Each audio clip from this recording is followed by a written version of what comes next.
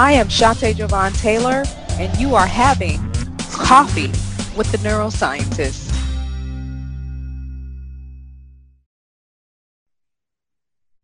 Today, as our guest on the Coffee with the Neuroscientist podcast is Roger Dooley.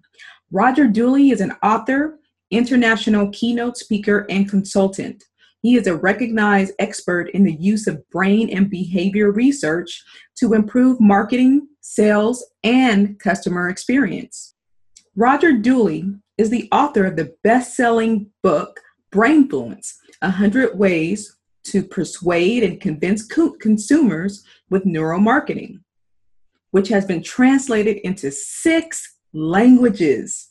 He writes the popular blog Neuromarketing, as well as the Brainy Marketing column at Forbes.com. He is the founder of Dooley Direct, a marketing consultancy, and co-founded College Confidential, the leading college-bound website. Roger Dooley focuses on influence and persuasion with an emphasis on highly practical application of brain and behavior research. He brings well-grounded understanding of how business works to every project. He has worked with companies ranging from Fortune 500 firms to entrepreneurial startups to enhance their digital and conventional marketing. Roger Dooley has spent years in direct marketing as the co-founder of a successful catalog firm and was director of corporate planning for a Fortune 1000 company.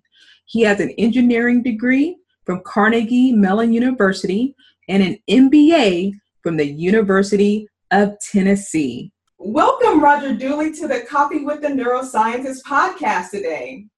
Well, happy to be here, Shante. Yes, this is going to be an exciting, mentally stimulating conversation, no doubt. Well, I imagine so. So the first question I have to ask you is, are you a coffee drinker or a tea drinker? Yes, I'm a coffee drinker, and here I even have my prop to show it here. Sadly, I have no sponsorship money from Starbucks, but we can work on that. Yes, let's work on that shit. Brainfluence, maybe that'll help us. Neuromarketing. Speaking of neuromarketing, Roger, can you share with the audience what neuromarketing is for those who may not be familiar with it? Sure, and before we get to that, I guess I'd add that I just saw a little, I know you're a science-based kind of lady, Shante, so supposedly up to 4 cups of coffee a day are safe. That was, I think, 4 8-ounce cups, which are rather healthy-sized cups. So yeah, it's good for you. The caffeine stimulates your brain. It improves your cognition a little bit, at least at first.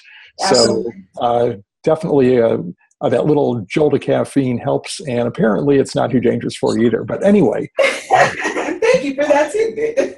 Neuromarketing. Is people use different definitions.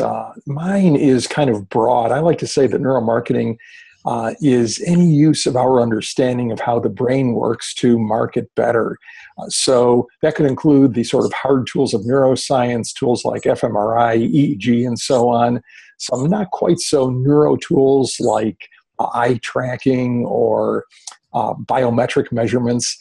And also applying behavior science to marketing problems. And over the years, I've become increasingly focused on the latter because often if you can take some principles that have been demonstrated to be true by behavior scientists, social scientists, psychologists, and so on, those can be readily applied by just about any size business where basically, at least in the past, neuromarketing has been sort of the hardcore neuromarketing with neuroscience tools has been available only to big brands, the Cokes and BMWs of the world, where smaller entrepreneurial companies simply can't afford to do those kinds of neuromarketing studies. Now, the good news is those tools are getting cheaper and cheaper so that pretty soon, even relatively small companies will be able to afford neuromarketing studies, particularly using some tools that can be used, say, over the web or over mobile devices, like implicit testing or facial coding, where in the past, to do facial coding, which is based on the science of Paul Ekman, where he found that people exhibited their true emotions. And that's, of course, what neuromarketing is intended to do, is to get to what people are really feeling and not what they're saying they're feeling, because often people either can't or won't say that. But people are really unable to disguise their true feelings, Ekman found, at least for a few milliseconds, because he could analyze their even very fleeting facial expressions. And this used to take slow motion video and expert analysts, but now it can be done using tools like simple web cameras and even mobile device cams. Wow, we've come a long way. Right, there's a long way to go too, I think, particularly as you combine these tools with some of the other tools that might fall into the general category of big data, personalization, and so on. Really may give marketers some interesting opportunities, although at some level they can be kind of scary when you realize not only do companies like Google or others know what you're looking at on the web and so on, but they might actually be able to gauge your emotional state at different times. Facebook has been known to do that via not so much neuromarketing tools, but by analyzing the content of what you're saying and what you're doing. Yes, there's definitely value in analyzing emotions and getting to the heart or that unconscious thoughts or feelings. So how do you feel about focus groups and people who give out surveys? I know a lot of entrepreneurs are tempted to give out surveys, but I've always kind of been resistant because, like you said, they can say one thing, but their behaviors and emotions can say something else. Right. Well, I think that we can't throw those tools out completely. Certain kinds of questions people actually can answer fairly accurately and will answer fairly accurately. For instance, if you ask people what they had for breakfast this morning, chances are you'll get mostly accurate answers. But when you ask them, why do you like the brand of perfume that you just bought? Or why do you drink this kind of beer? Then those answers become far less reliable. And also predicting future actions is very difficult. So one of the things that marketers like to do is describe a product to people, perhaps give them a price, and then say, well, would you buy this product? And that's where you can really run into some inaccuracies. And there's a variety of reasons why people can't respond. Sometimes they just don't know. They can't answer why they like that perfume. It was probably related to some kind of imagery that they associate with that fragrance that represents perhaps an emotion that they would like to feel. And of course, if you ask people why they like a particular brand of beer, they say, well, I like the way it tastes. But again, it probably has a lot more to do with the image that brand represents than its actual taste. So people can say, sometimes they won't say, they're reluctant to say. If you ask people very personal questions, that may be a problem. And then it's simply very difficult for people to predict future behavior. And often, too, they want to please the questioner. So if you show them something and say, well, do you like this? They're probably far more likely to say, oh, yes, it's nice. When even maybe either consciously or subconsciously, they're thinking, no, this isn't very good. Right. Nevertheless, there is predictive value in surveys and questionnaires. Mm-hmm. And the sort of the gold standard for neuromarketing tools, which is actually a pretty difficult threshold, is to predict behavior better than simply asking people questions. Now, Temple University did a big study a couple of years ago that did show that fMRI was able to predict that behavior better than what people actually said in a survey. But it wasn't by a giant margin. I think that as a quick and dirty tool, surveys are really good, particularly if you're trying to get rather simple factual information. If you're trying to dig into emotions or future behavior, then those tools become less reliable. And focus groups have advantages and disadvantages.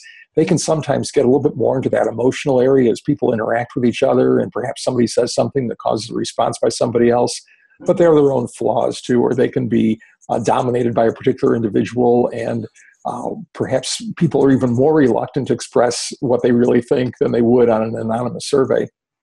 Absolutely, absolutely. So with surveys, instead of asking the yes or no or choose A, B, or C, asking those open-ended questions would probably get more to the root of why they like something or why they're feeling something, because now they're using their own words to describe something that's at a deeper level.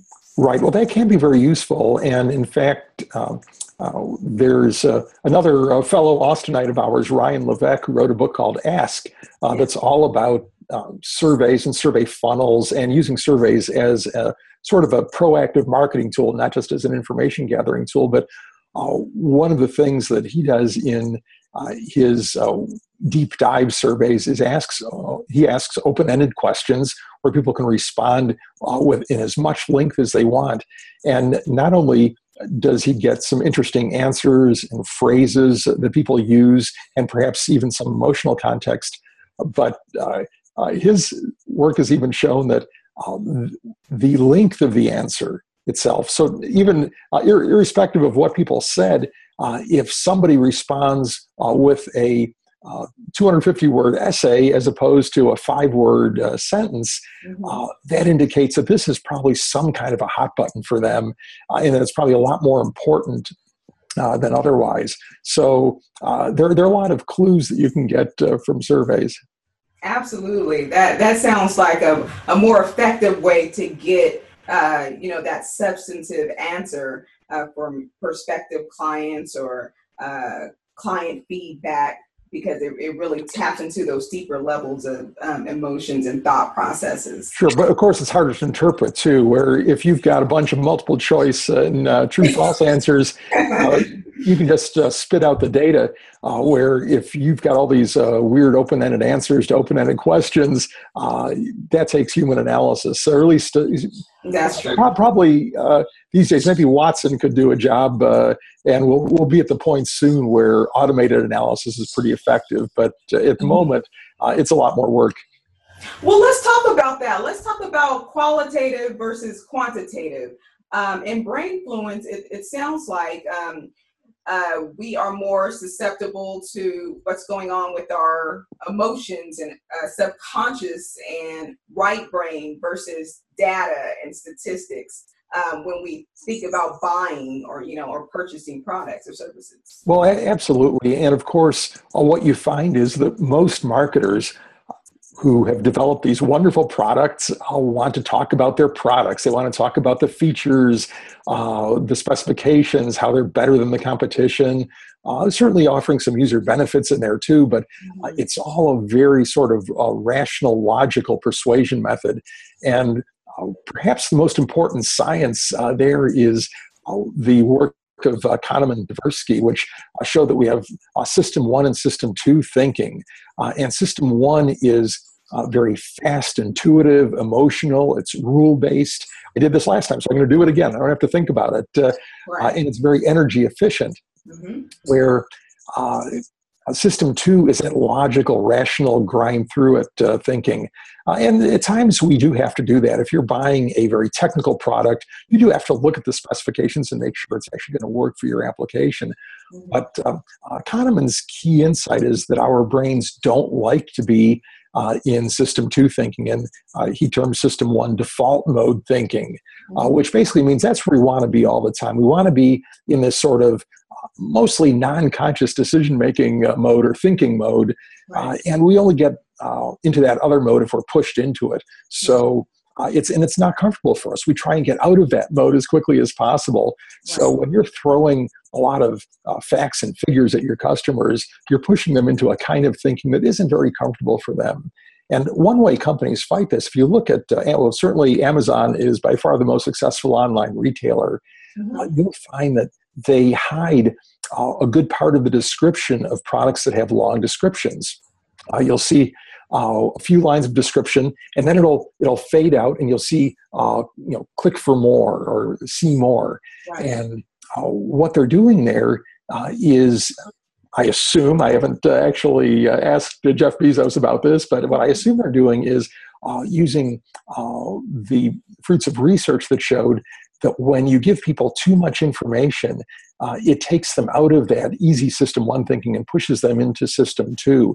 This way, the information is there for that person who really needs it because their application is critical, or they know that most products won't work for their application. They can get at it, but they have to be proactive about it, where the casual buyer can simply glance at, look at the picture, read a few lines of the most important part of the description, look at the price, and click that Buy Now button. Now, does that also go for higher end premium products or those lower level price products? I would say it applies across the board. Somebody who goes out and buys an expensive sports car, that's a high-end product. There's certainly a lot of technical features, and they may be interested to know how fast it can go from 0 to 60 miles an hour. But that is, I would say, in most cases, a largely emotional decision that they've made. They may need some of those facts and figures to justify their decision, so that when somebody says, "Why did you buy that convertible? Didn't seem like your kind of car." You can explain, "Oh, well, it gets great gas mileage, and I checked the resale values, and this holds resale value far better than the SUVs or the sedans," and so on and so on. So sometimes they need that logical information. But it's often one of those cases where people buy on emotion and then justify with reason. So it's like cognitive dissonance a little bit. They buy something and start to look for evidence to support why they buy it. Right. Yeah. Sort of confirmation bias, perhaps, too, where, they look for information that will justify their purchase, and they'll reject information that doesn't justify it. So this is a good tip for entrepreneurs then. Maybe provide a few facts and figures, maybe 5%, but the rest is more of, here's the benefits or how it will make you feel, or tell a storyline maybe. Right. Stories are great. And there are all kinds of non-conscious persuasion tools. Storytelling is certainly one. You see that a lot on, say, diet sites or fitness sites where people have had results. Instead of just showing pictures of 5 people and how much weight they lost, you'll see these kind of detailed stories that talk about the person's struggles, maybe even going back to their childhood and then their relationship issues and so on. And that makes the testimonial far more memorable than a very simple, one sentence with a couple of numbers type testimonial.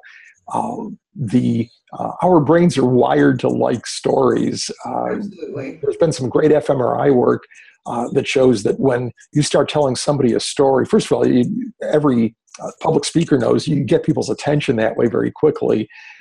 But there's fMRI work showing that the motor areas of people's brains light up when they hear certain kinds of action words, as if their brain was, or as if they were performing that same action that they're hearing told in the story, even though they're totally immobilized in this fMRI tube.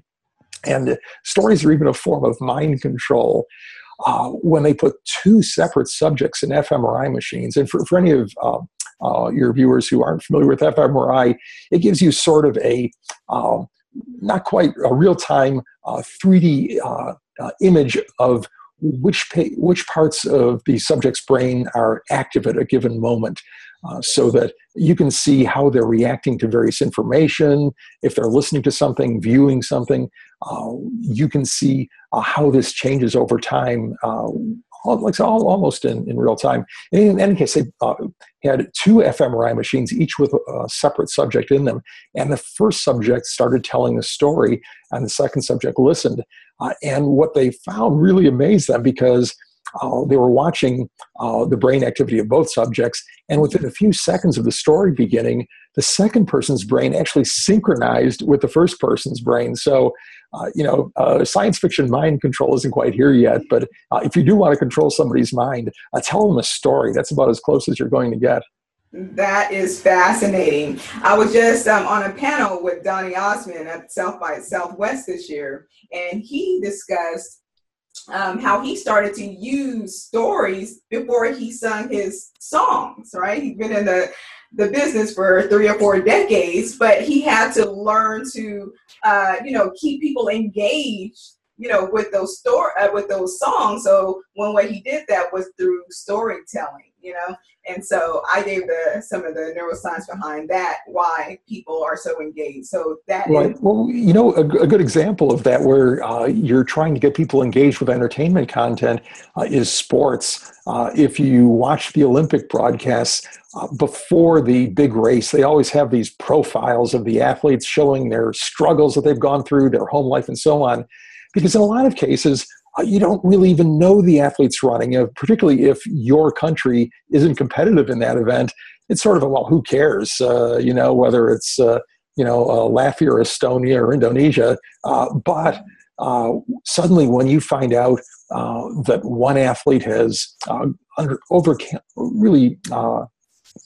some great obstacles in their life and so on, suddenly it becomes a lot more meaningful, and you start rooting for one athlete or another athlete, or maybe you realize that two of the athletes have been competing against each other their entire lives, and that makes their contest more meaningful. And what the networks are doing, and I know that a lot of sports viewers are turned off by those things. It's like, just get to the action. I don't really need to know what this person's apartment in a Moscow suburb looks like. What they're doing is they're adding meaning to the event by introducing it with a story. Absolutely. I think that is so powerful to do, is to connect the humanness of people. Stories connect us and bond us. We get that oxytocin, that bonding chemical release, it makes us feel more humane. I think stories can do a lot for our brains, our brain connections, our mirror neurons, all of that good stuff that keeps us, elevates humanity, if you will. Mm-hmm. So it's a good time to understand and learn about the brain and how it can serve us and in our businesses. And I'm glad this knowledge is getting to, the common entrepreneur that doesn't have the multi-million-dollar budget to, implement these tactics. So this is good stuff. Right. Well, it's really important because, I think, too, some of the big brands have known for years about at least some of the emotional triggers in marketing. But for smaller businesses, often, they haven't had that either formal training or had the experience, and their first instinct is to talk about their product. And yes. The product is important. I mean, obviously, the product has to work. It has to be high quality. The service has to be there and everything else. But there's a lot that goes into marketing, and a lot of it is not intuitive. I think a great example of that is how people are influenced by, I'm sure you're familiar with Bob Cialdini and his now 7 principles of influence. Things like reciprocity. If I do something for you, you're more likely to do something for me in return. And one of those is social proof, which means when you see other people doing something, you're more likely to do it yourself. And probably the most common example I could think of is if you see 2 restaurants and one's got a line going out the door and the other has empty tables, you're going to think, wow, the one with the line out the door must be much better than the other one. So people would acknowledge that influence. Thank you for that. Can you share with us what your whole book is about? Are you distinguishing between psychology and neuroscience marketing? No, really, my book includes the whole spectrum. Some of the findings may come from neuroscience studies. A lot of them come from social science experiments, because, again, I was trying to find tools that people could use even if they had a limited budget. And so what I did was I created 100 short chapters, each with a particular focus on some kind of research. It might be one experiment or a series of experiments or related experiments. And then an explanation of how that could be used in the real world in improving marketing. So it really covers the whole range of psychology and social science and neuroscience. Yes, yeah. I always, when I'm progressing through your book, Brainfluence, I get a burst of dopamine every time I figure out a new strategy and why. And it's really short. Each chapter is short. So you're like, I finished that one. So you get a burst of dopamine. So right. Well, you're absolutely right. I think that's one reason I chose to go with unusually short chapters.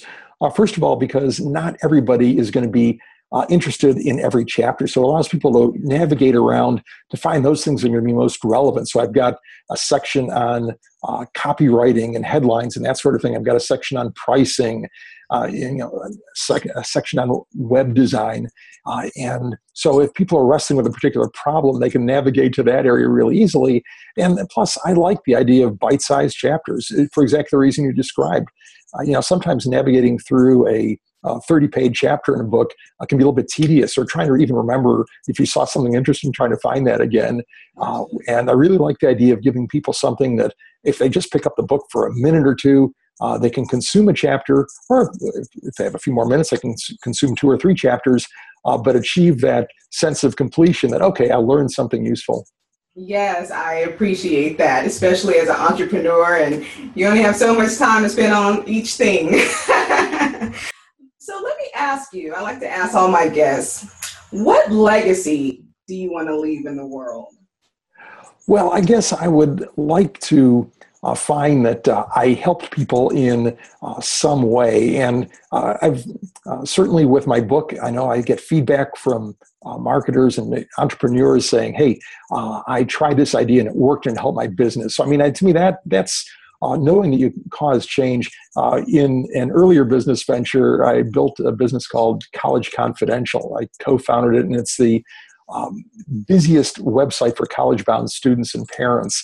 And it's a place where students and parents go for information about the college process, which is very confusing in the U.S., not much more confusing than in almost any other country in the world, I think. Because there are so many choices. There are literally 3,000 to 4,000 institutions of higher education. Many of them are very difficult to get into. It's not always clear why you should choose one over the other. And for the most selective schools, trying to predict whether you can even get in or not is impossible. Where in many countries, you have a sort of a test program or something that you get your score and say, okay, well, I can get into these schools and I can't get into those schools. In the U.S., it's much more ill-defined. So created this site to the point where I sold the business some years ago, but it remains the busiest website where millions of people come to get help. And to me, the feedback I get from there where a student will say, hey, I got into my dream school, or I found my dream school because of the help I got on this website.